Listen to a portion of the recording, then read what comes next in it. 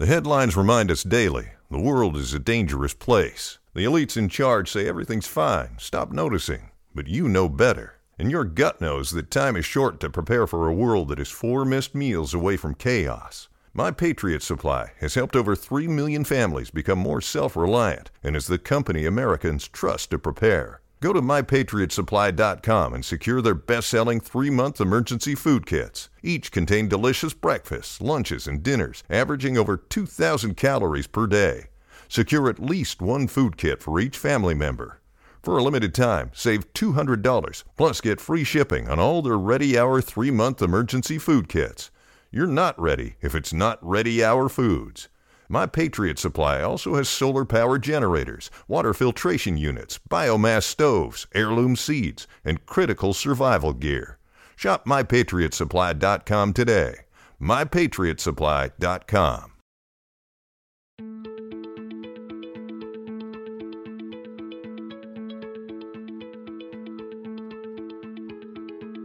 I'm Nil Zacharias, and you're listening to Eat for the Planet. On this show, we try to answer the question, how can we eat in a way that nourishes us without starving the planet? The show features conversations with food industry leaders, health and sustainability experts, as well as entrepreneurs and creative minds who are redefining the future of food. The purpose of the American food industry seems pretty straightforward: feed our country's population. However, our industrialized food system, specifically industrial animal agriculture, is incredibly ineffective. We dump around $38 billion in subsidies into the meat and dairy industries. To put this into context, only around $14 million go toward fruits and vegetables. And yet 1 in 6 people in the US go to bed hungry every night. So why is it that our government is choosing to devote so much money towards producing animal products? Well, in this episode, I speak with David Simon, lawyer, sustainable consumption advocate, and author of the book Meatonomics, to get some more insight. In our chat, we get into the externalized costs of the meat industry, specifically the burden on taxpayers, the environment, and of course animals that keep this mega industry afloat. As a lawyer, David is also well versed in the ridiculous laws used to protect against whistleblowers and really anyone who criticizes the meat industry. I might not be an expert in math or economics, but after my chat with David, I've come to the conclusion that the dying industrial meat and dairy industries in America just do not add up.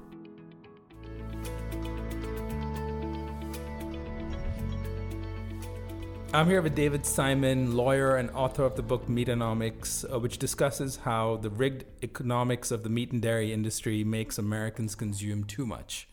David, thanks for being on the Eat for the Planet podcast. Hi, Neil. Thanks to you. It's a pleasure to participate. Great. So your book, I think, does a really brilliant job at meticulously breaking down the insane politics behind the meat and dairy industry. And, I find this topic particularly fascinating, not because I'm an economics nerd, in fact, far from it. I find it interesting because when we were starting One Green Planet about 4 years ago, one of the key things that I had in mind behind our editorial strategy was the basic economic principle of demand and supply. That if you could convince people in America and hopefully around the world to consume less industrial meat and dairy and consume more plant-based foods or increase the demand for plant-based foods, we could potentially trigger some sort of a chain reaction in the food industry where the supply for healthy, sustainable plant-based foods would and sustainable and healthier foods would increase over the years. Now, while that may seem like a bit of a naive and idealistic point of view, some of that has happened in the last few years, as our listeners and as well as you probably know, where the plant-based industry has started to grow faster than we could have imagined. The plant-based milk sector specifically is starting to shake up the dairy industry, and there's a lot of innovation starting to happen in the plant-based protein space specifically. But, and here's where I have to put on my pragmatist hat, there's a big but here. The system we're up against is massive, and it's pretty rotten to the core, where we have a system designed to artificially increase supply and demand so that people keep consuming industrial meat and dairy that keeps the wheels of this massive factory farming system turning. And in today's conversation, I'm hoping to dive deeper into understanding some of the basics of this messed up system, and hopefully if we were to change it, what would that look like? So I'm going to start with, back to demand and supply. Let's start with demand. I'd like to get your thoughts on how the meat and dairy industry specifically have managed to keep Americans obsessed with animal protein, and what do checkoff programs, for example, have to do with that? Well, that's a great question. So let me take the first part of that first, and then we'll talk about checkoff programs. There's a very basic principle in economics called the law of demand. The law of demand says that as retail prices for a good decline, consumption of that good increases. And we've all seen this happen in our lives. If something goes on sale, we're more likely to buy it or to buy more of it than we would otherwise. Animal food producers have taken advantage of this law in a very significant way, and they have used this principle to cause Americans to buy much more meat and dairy than we would over the course of decades by keeping the prices of meat and dairy artificially low. They've done that by predominantly externalizing the costs of these goods, shifting the production costs away from their factory farms and onto the backs of taxpayers and consumers. That has allowed them to charge much lower retail prices for these goods than they would have had to otherwise. The way that checkoff programs play into this, are people who are not aware of checkoff programs, these are the programs that bombard us through all advertising media, internet, magazine ads, bus ads, television, radio, with messages that say things like beef, it's what's for dinner, milk life, pork, the other white meat, pork be inspired. And there are many, many of them. The Incredible Edible Egg was one that I still remember the jingle for from decades ago. And consumers respond to these ads by buying more of those goods. So producers have sort of this double whammy or even triple whammy if you factor in some other things that they're doing, where they're keeping retail prices low, and with the support of the federal government, they are messaging us with these checkoff ads to get us to buy even more of these products than we would otherwise.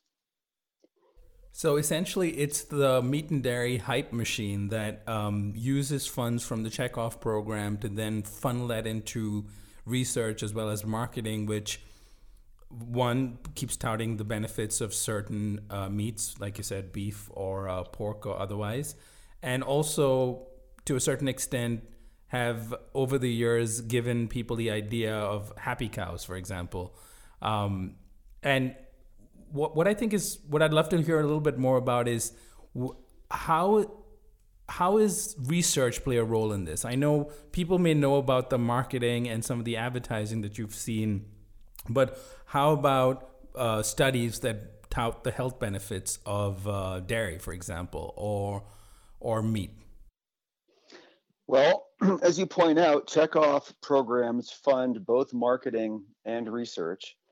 Sometimes this research is into relatively boring issues like how to increase productivity in a factory farm, but often it's in areas such as comparing health benefits of various kinds of animal foods, typically to each other. Often the studies will do things like compare a low-fat version with a high-fat version. There are some studies that look at the health benefits of chocolate milk. Invariably, these studies, because they're funded by industry, they tend to favor industry in their research results. And there's a substantial body of research that shows that, not surprisingly, industry-funded research typically comes out on the side of industry. If a study comes out that isn't favorable to industry, typically its sponsors have the right to just kill that study so it doesn't get published.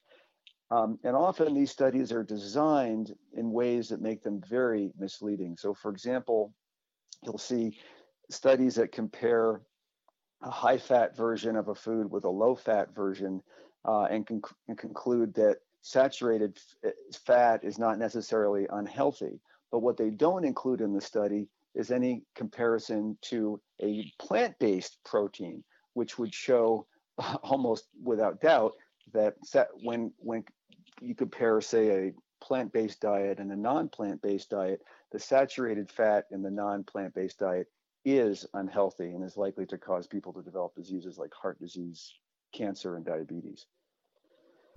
Yeah, so I mean, I think it's fascinating how all of this has been happening for years without most people even having any clue who's behind them, and some of these ideas then start to seep into what we come to understand as our cultural mindset around meat and dairy, which I think, you know, we can keep trying to fight against, and I think it's a worthy fight, and I think you need to encourage people to choose plant-based foods and healthier options. But most Americans believe they need meat and dairy. They believe that meat and dairy is an essential part of their diets. So I think another thing that's happened over the years, especially when it comes to activists, is trying to uncover the realities of the meat and dairy industry. And I think here's where industrial meat and dairy especially has managed to effectively hide what really goes on behind these walls of factory farms. And I know you're a lawyer too, so I think your book especially covers this really well, where it talks about how over several years this industry has managed to basically take away the effectiveness of any anti-cruelty laws in the United States, or at least have them somehow exempted from farm animals.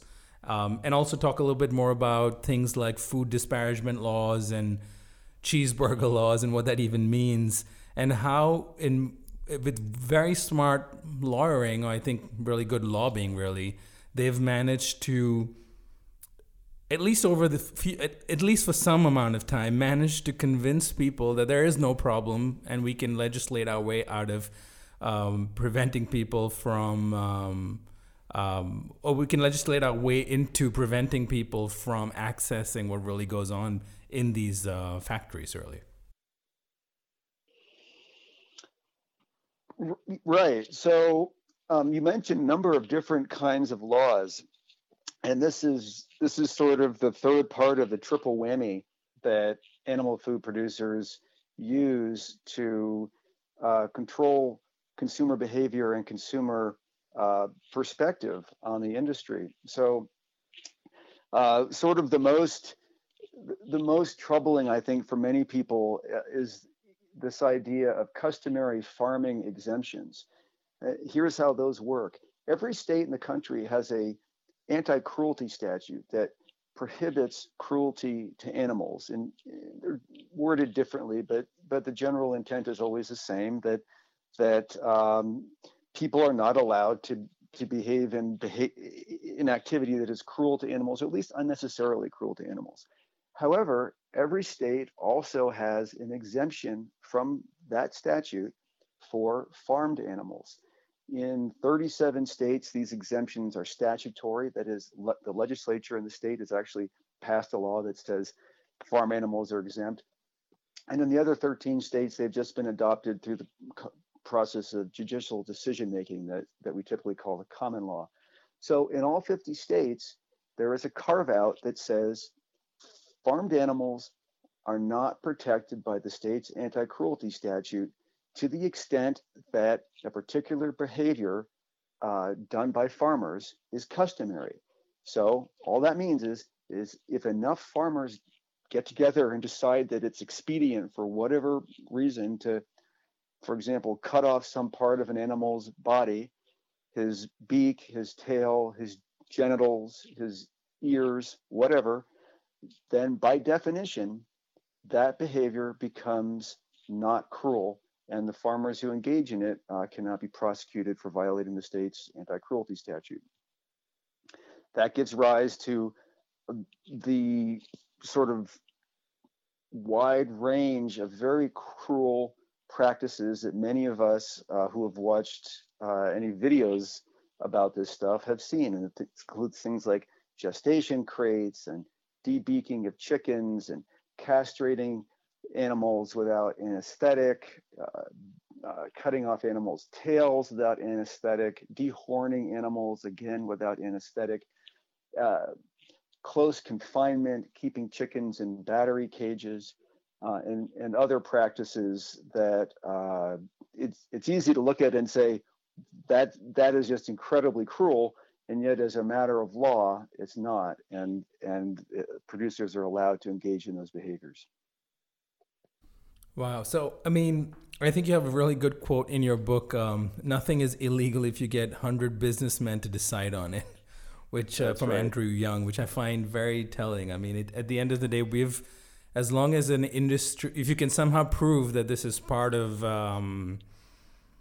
business as usual, and if your business is raising animals and turning them into meat, then I think sort of anything is fair game. And I think that's the part where it seems all logical and common sense, but most people don't go that far to even think about it. So that's really interesting and unfortunate. But if you look beyond that, I think what's also started to happen over the years is as people start to understand what's in industrial meat and dairy, what has the industry done in response to that? Whether it's things like food disparagement laws, which I believe are in a quarter of the states in the U.S. right now, or even to the extent of ag-gag laws and the Animal Enterprise Terrorism Act. How effective has that been in keeping out activists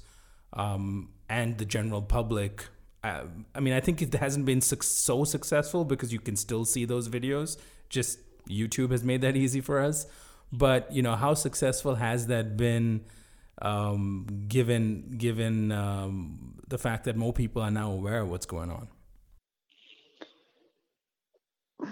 Well, so let's talk about those two laws in case people aren't aware of how they work. So food disparagement laws, and as you said, we've got these in 13 states, are laws that allow industry to bring a lawsuit against somebody who criticizes a food category. And they're based on the classic tort of defamation, which says that if a defendant says something that is untrue about a plaintiff and that is damaging to the plaintiff can recover damages. These laws expand that in a number of ways, one of which is to allow not just an individual plaintiff to bring a lawsuit, but to allow an industry group to bring a lawsuit if it can show that statistically its sector earnings have declined as a result of something that somebody said. And another way that these laws expand the classic defamation suit is in the context of the media, that under classic defamation legal theory is held to a standard that it's only liable if it engages in behavior that is malicious or intentional. That, in the context of food disparagement laws, that standard is lowered to simply a negligence standard. So that if a plaintiff can show that a newspaper or a talk show was negligent in defaming its food product, it might recover damages against that defendant. These lawsuits, these laws, I think do have a chilling effect. It can be difficult to understand the actual effect, but we've seen, for example, in the case of Oprah Winfrey, who had to fight a vicious battle against the Texas Cattlemen's Beef Association about 20 years ago. She said she would never discuss that issue again publicly. She was sued for defaming beef under the Texas food disparagement law. So they essentially silenced her. I've been contacted in my capacity as an attorney by people writing books who are concerned that they might be sued for violating food disparagement laws. I think that there is some concern about these out there. And then, of course, the other category of law that you raised is ag-gag laws. These are laws that criminalize undercover investigations, essentially. We've now got these in 8 U.S. states, and there's sort of a constant battle at the state legislature level where industry continues to introduce these, and they continue to get debated. And I think we just had a new one pass in Indiana earlier this year. I think in the states where these exist today as valid law, I do think that they have a massively chilling effect. Now, there is some cause for optimism as these laws are being challenged on constitutional grounds. One was just struck down in Idaho last year.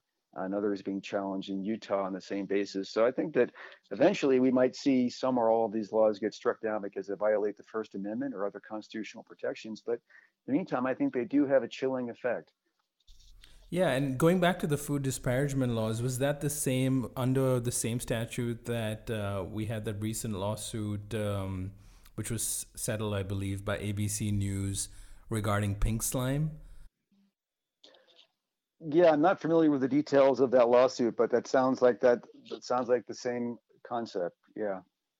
Right. And then the only one we didn't really touch on, which I think is, that the name itself raises eyebrows, the cheeseburger laws. Can you tell us a little bit about that and the history behind that, which I think is just a fascinating indication of an industry that kind of knows their products are not good? Right. So to discuss cheeseburger laws, it really helps if we take a step back and start with tobacco. And in the past 3 decades, U.S. tobacco companies have paid out more than $400 billion to settle lawsuits brought by mostly by state Medicaid programs, alleging that the use of tobacco products caused the participants in state Medicaids to incur healthcare costs that the states had to pay for. As a result of those massive payouts, and on the heels of one unsuccessful lawsuit in New York against McDonald's, the food industry realized that they may be subject to some liability under theories similar to those that were advanced against the tobacco companies. So states, at least 25 states now, have passed these cheeseburger laws that say that a plaintiff cannot recover against a food manufacturer, retailer, or distributor based on a theory that food made that plaintiff obese or contributed to an obesity-related disease. And these laws are specifically designed to prevent people from bringing lawsuits against, for example, McDonald's or other fast food restaurants based on a theory that, hey, I ate at McDonald's every day for most of my life, and now I weigh 400 pounds and I've got heart disease and diabetes, and it's McDonald's fault and they should pay for that. Well, these laws prevent those lawsuits in the states where they exist. Right. And I mean, I can understand the industry's drive to do that because it's shifting the responsibility to end consumers and saying you can't regulate everything. But then that brings us to sort of the other problem with the industry, which is the bodies that we have, whether it's the FDA or the USDA, which is responsible for everything from food safety to labeling. And you've covered that a lot in your book as well. They haven't done a really great job at doing their job.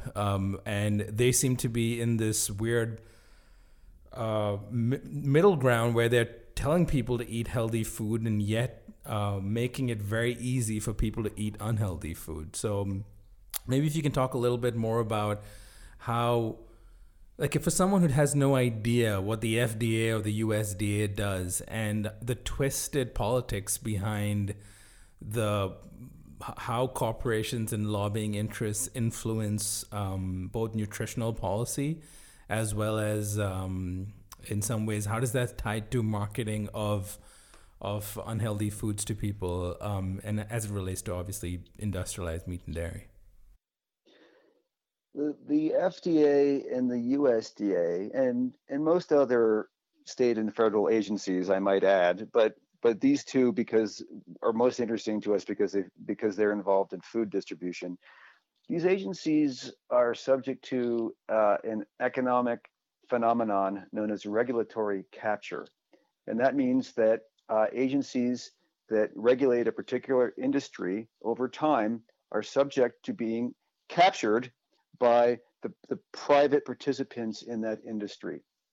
And we see this very clearly at both FDA and USDA because these agencies are populated with personnel who have worked in industry, and there's typically a revolving door of industry executives and lobbyists who come into an agency and then go back to industry, and then maybe later they'll come back in. Employees of Monsanto, prior employees of Monsanto who now work at USDA. And it's not just that heavy infiltration, I suppose, by industry personnel, but it's also a very confusing perspective on what these agencies' missions are. The USDA, for example, has a really conflicted mission because on one hand, it is charged with promotion of the agriculture industry in the United States, and its mission is to grow that industry, to increase its sales both domestically and abroad. And that's certainly a viable mission. As citizens in this country, we want our industries to be healthy and to grow. But the USDA is also charged with providing advice to consumers about what to eat and how much of it to eat and how to plan their nutritional needs around the things that they're eating. And these two missions, on the one hand, giving nutritional advice to people, on the other hand, trying to promote the sale of things like meat and dairy that increasingly the research shows are not nutritional. These two missions come into conflict in ways that are confusing and troublesome for Americans. Right, and then on top of that, you have the subsidies, which going back to your first point about keeping prices low to increase demand. We obviously majority of government subsidies, I think, to point out, of over 60% are going to fund the animal agriculture industry, at least industrialized animal agriculture. Has that? I know the Farm Bill is this thing that happens every few years that takes ages to negotiate and finalize. What's the current status of subsidies and where the industry is moving in that direction? Well, animal agriculture continues to be heavily subsidized, although politicians complain about it all the time. I don't think anybody other than the industry itself is happy about it. The latest math that I did several years ago showed that in this country, we're subsidizing animal agriculture with about $38 billion in tax funds every year. To put that in perspective, we're subsidizing fruits and vegetables with about $17 million, which is just a tiny, tiny fraction of what we're providing to animal agriculture. These subsidies are just entrenched in our political system. It's impossible to get them out. They're like barnacles. And yes, each new farm bill that comes out, there's a lot of talk about how we need to reduce or eliminate subsidies. And yet at the end of the day, we see very little real change occurring. Wow. So, for anyone who's listening right now and is kind of feeling dejected and as down as sort of I am at the moment, listening to the current state of our food industry, the thing is, there is good news though, right? While there's a lot of doom and gloom, and I think it was important for us to touch on the reality of where things are today. There are things that are starting to shift, although slowly, but starting to shift into the direction where we hopefully want them to. And like I pointed out earlier, I mean, there has been some progress over the last few years, especially since your book came out in 2013, and And while it's only been about 4 years, there have been some encouraging signs. The fact that the plant-based milks now capture about 8 to 10% of the dairy industry or that market. And when it comes to plant proteins, there's been a lot of innovations in the past few years. It's still incredibly small in terms of the overall meat industry, and we still have a long, long way to go. But to what extent, from your understanding of where things stand, both from existing policies like checkoff programs and subsidies, existing regulatory bodies and the way they're structured, to these sort of laws that are just designed to hide what really goes on in our current food industry, what is your understanding of where things stand today, given that there are some positive signs, and to a certain extent, even the meat industry and the dairy industry are starting to respond and recognize that they are, it seems like they need to do something and their industry is broken, and B, that there may be alternatives out there that consumers do want that could make them as much money as they make now. So do you see, I guess I'm looking for a silver lining here.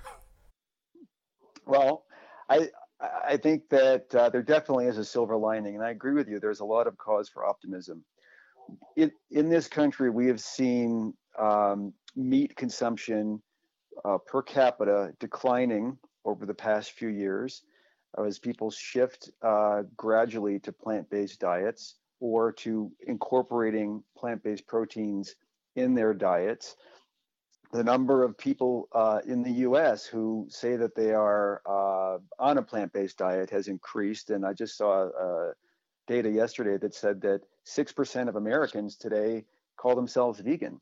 That's a significant increase. I remember 15 years ago or so, that number was about 2%, maybe 2.5%. So that number is increasing substantially. I like to look at the example of tobacco, because I think that the meat and dairy industries in the US are in roughly the same place today as the US tobacco industry was in about 1950. In 1950 in this country, there were magazine ads, for example, by Chesterfield's cigarettes that said things like 9 out of 10 doctors say Chesterfield's is the right cigarette for them. And it took a long time institutionally for the medical community to get behind the idea that consuming tobacco products is bad for people's health. And I think today we are just at the beginning of seeing the medical community in the US start to understand that consuming meat and dairy isn't good for us the way we've been told for decades, but in fact, it's bad for us, particularly at the very high levels that Americans consume these goods.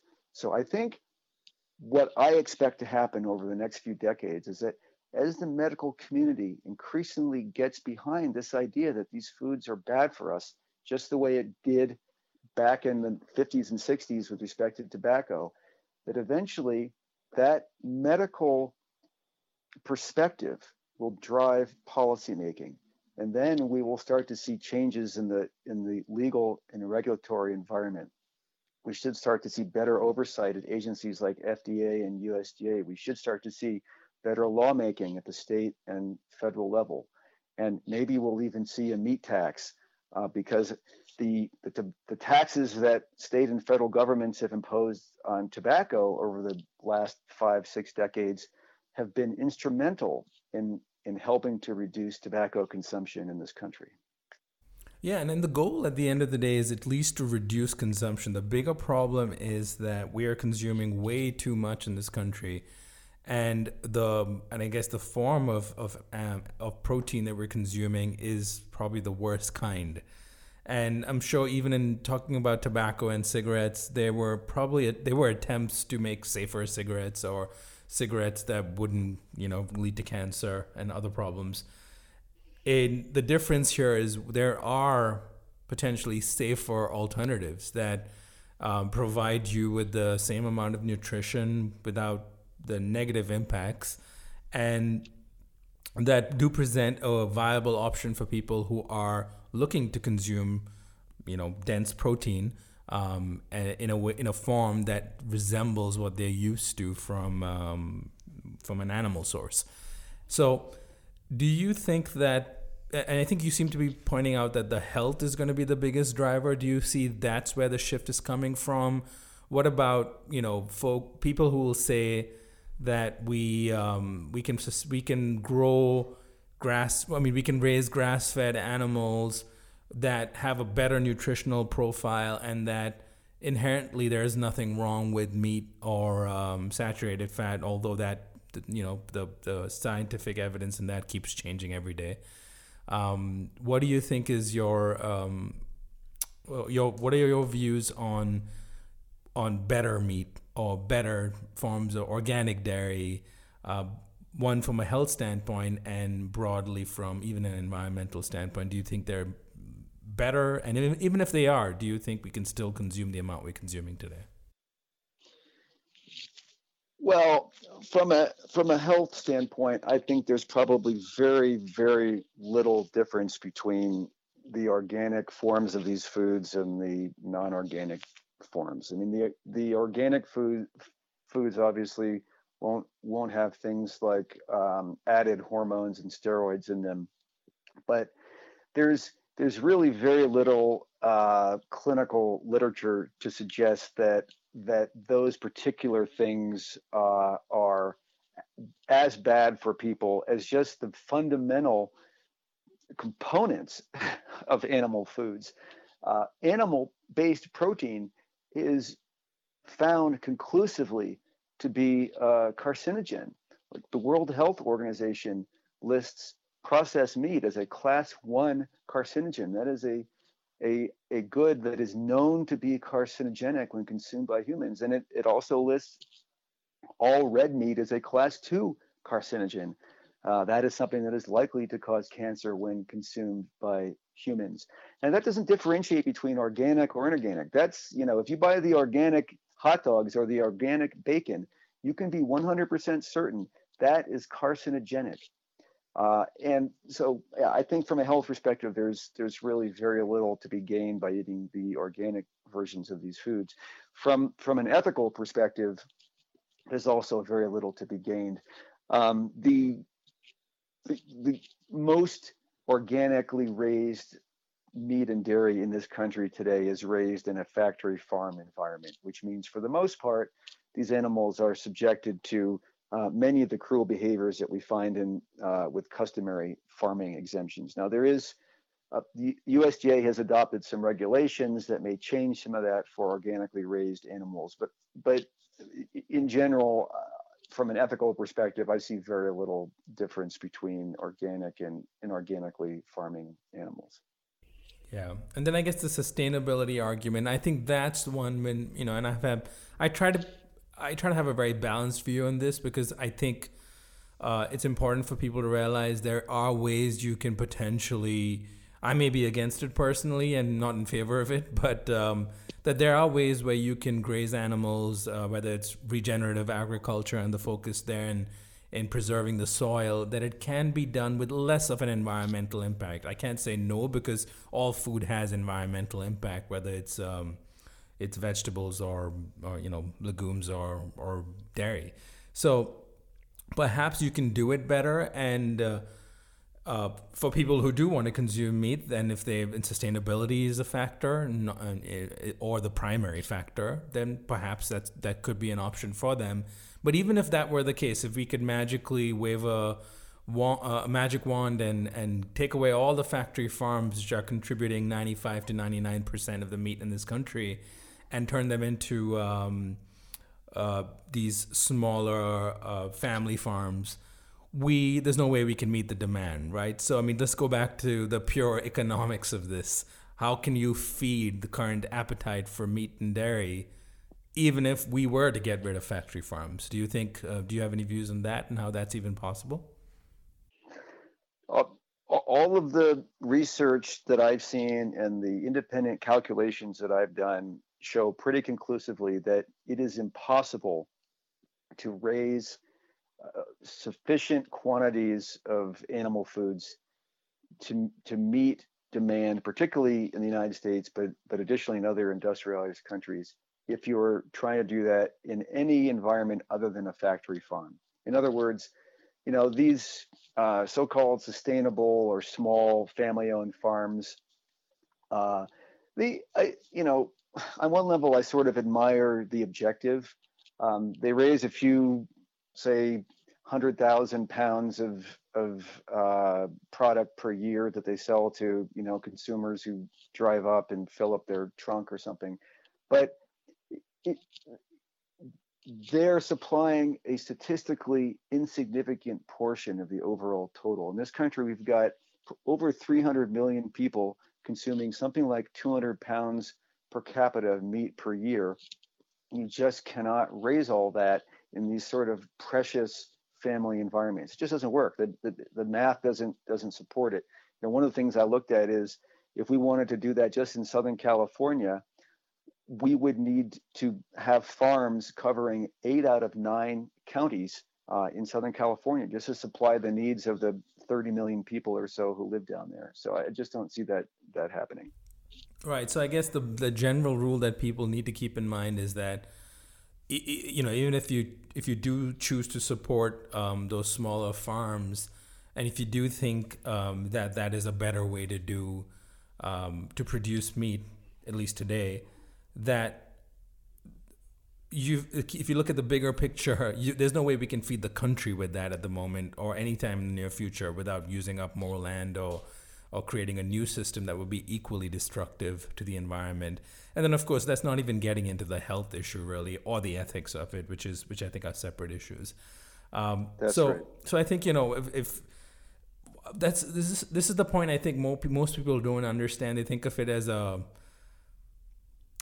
you're either a vegan or you're a meat eater, and I think there's a lot of gray in between where people can agree that even if you do choose to eat meat, you need to eat less of it. And I think if everyone did that, we would be much better off from a health standpoint, environmentally definitely, and I guess less animals would be impacted.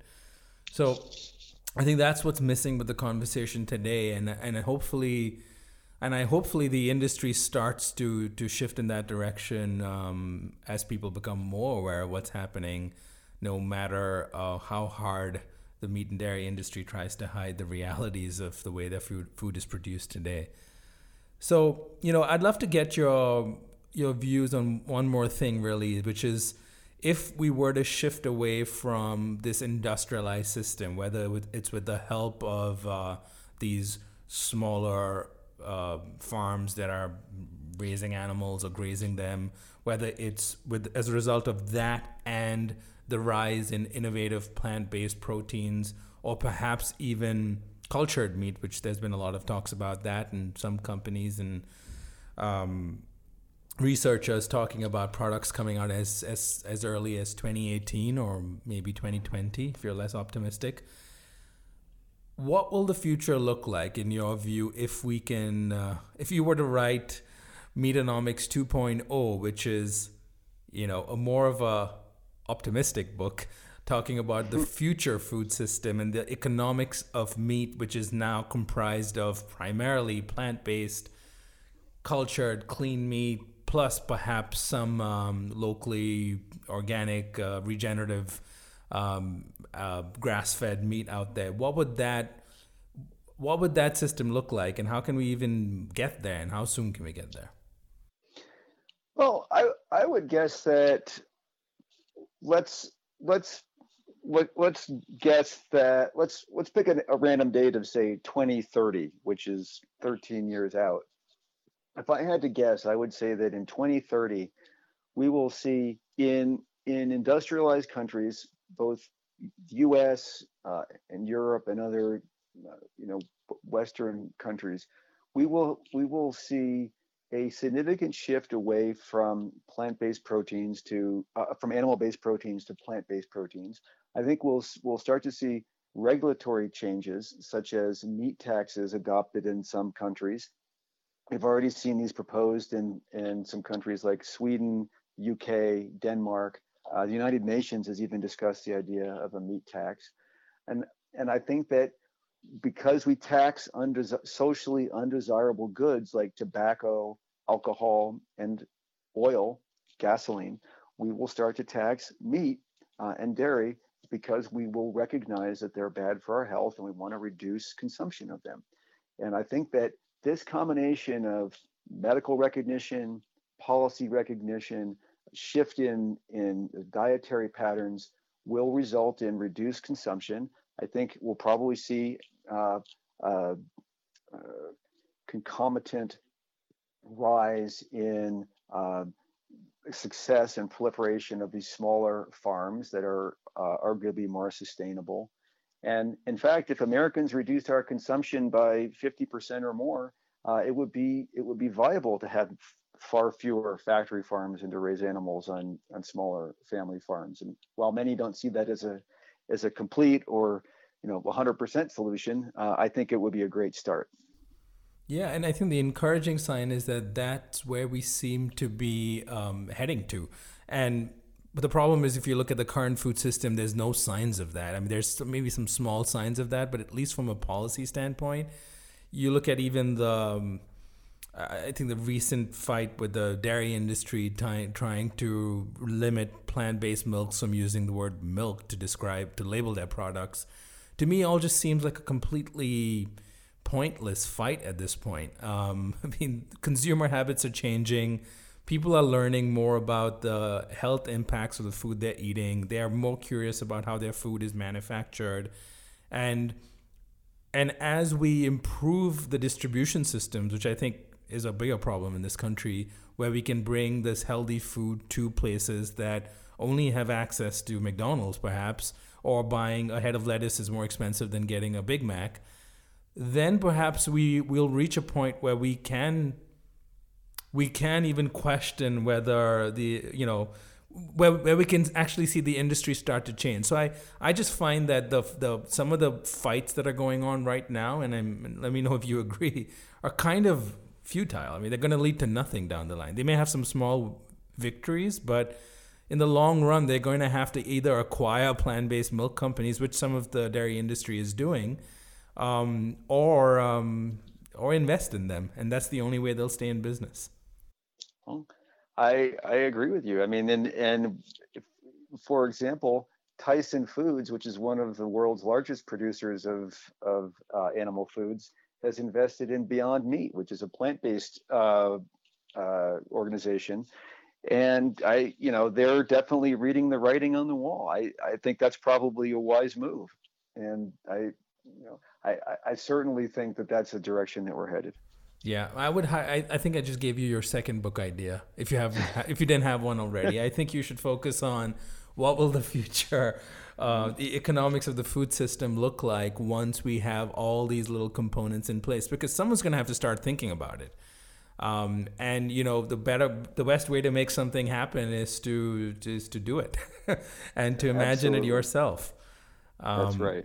And I couldn't think of anyone who would be more qualified to even start working and writing on that. So, I think that's a great point we're at right now, where if you look at the current system, it's broken. But if you start to see the momentum that's starting to build within the food industry, within startups, within even consumers, or who are just more informed and who care more than they did 10, 15 years ago because they know more.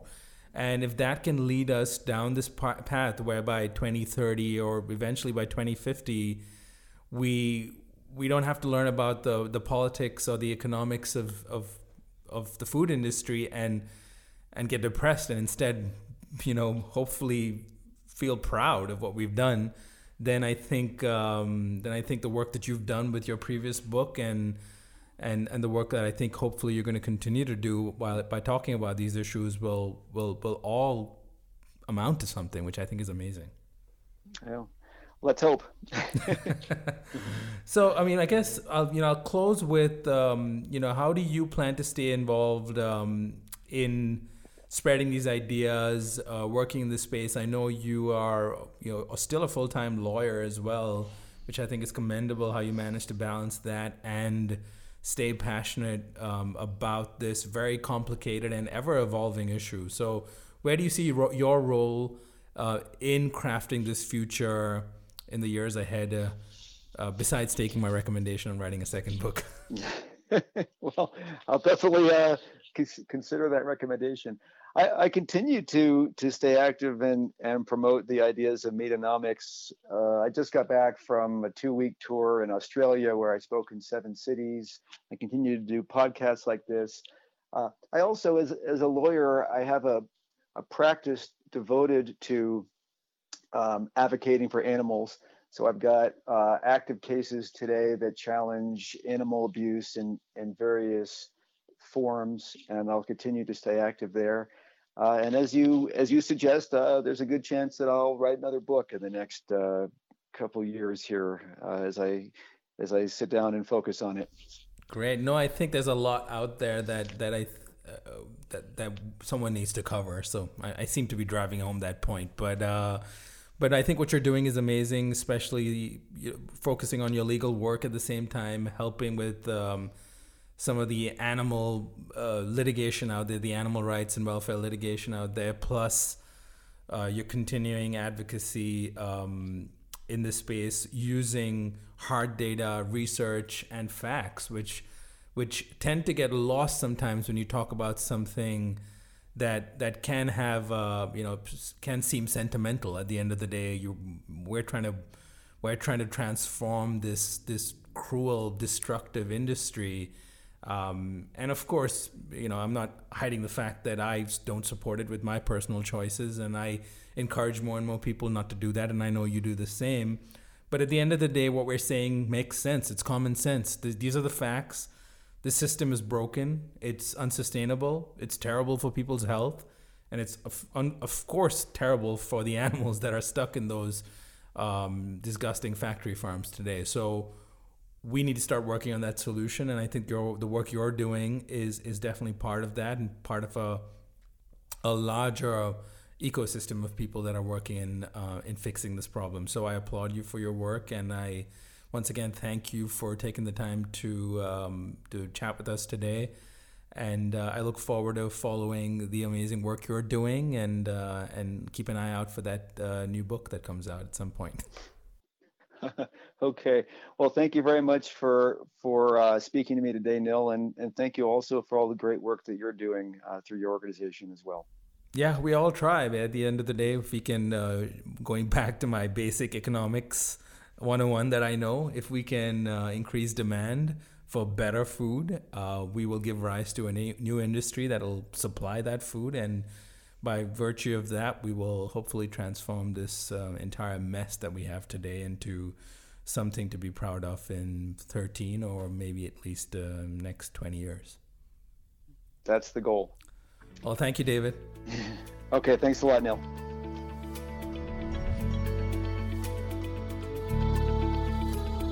You've been listening to Eat for the Planet with Nil Zacharias.